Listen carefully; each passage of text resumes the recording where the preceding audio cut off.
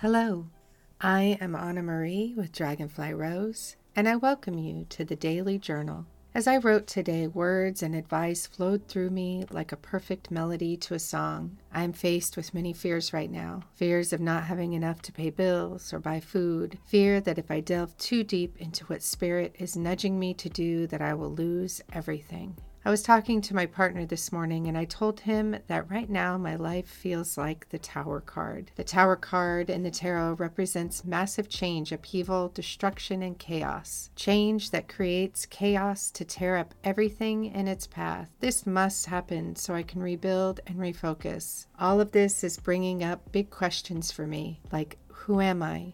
What do I want to do? How can I meld all my talents into one offering?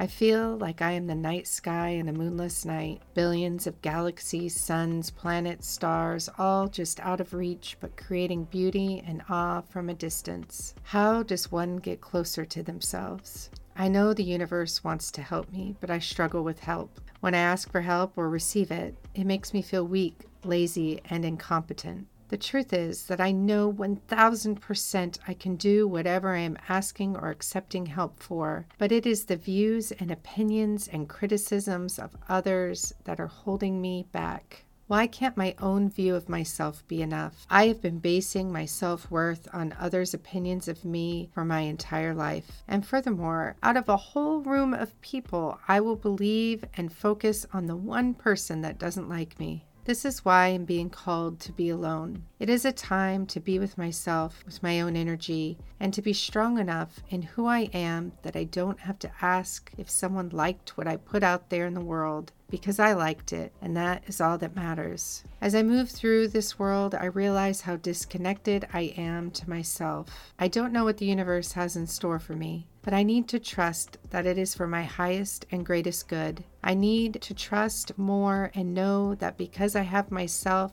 I will always be okay and never be alone.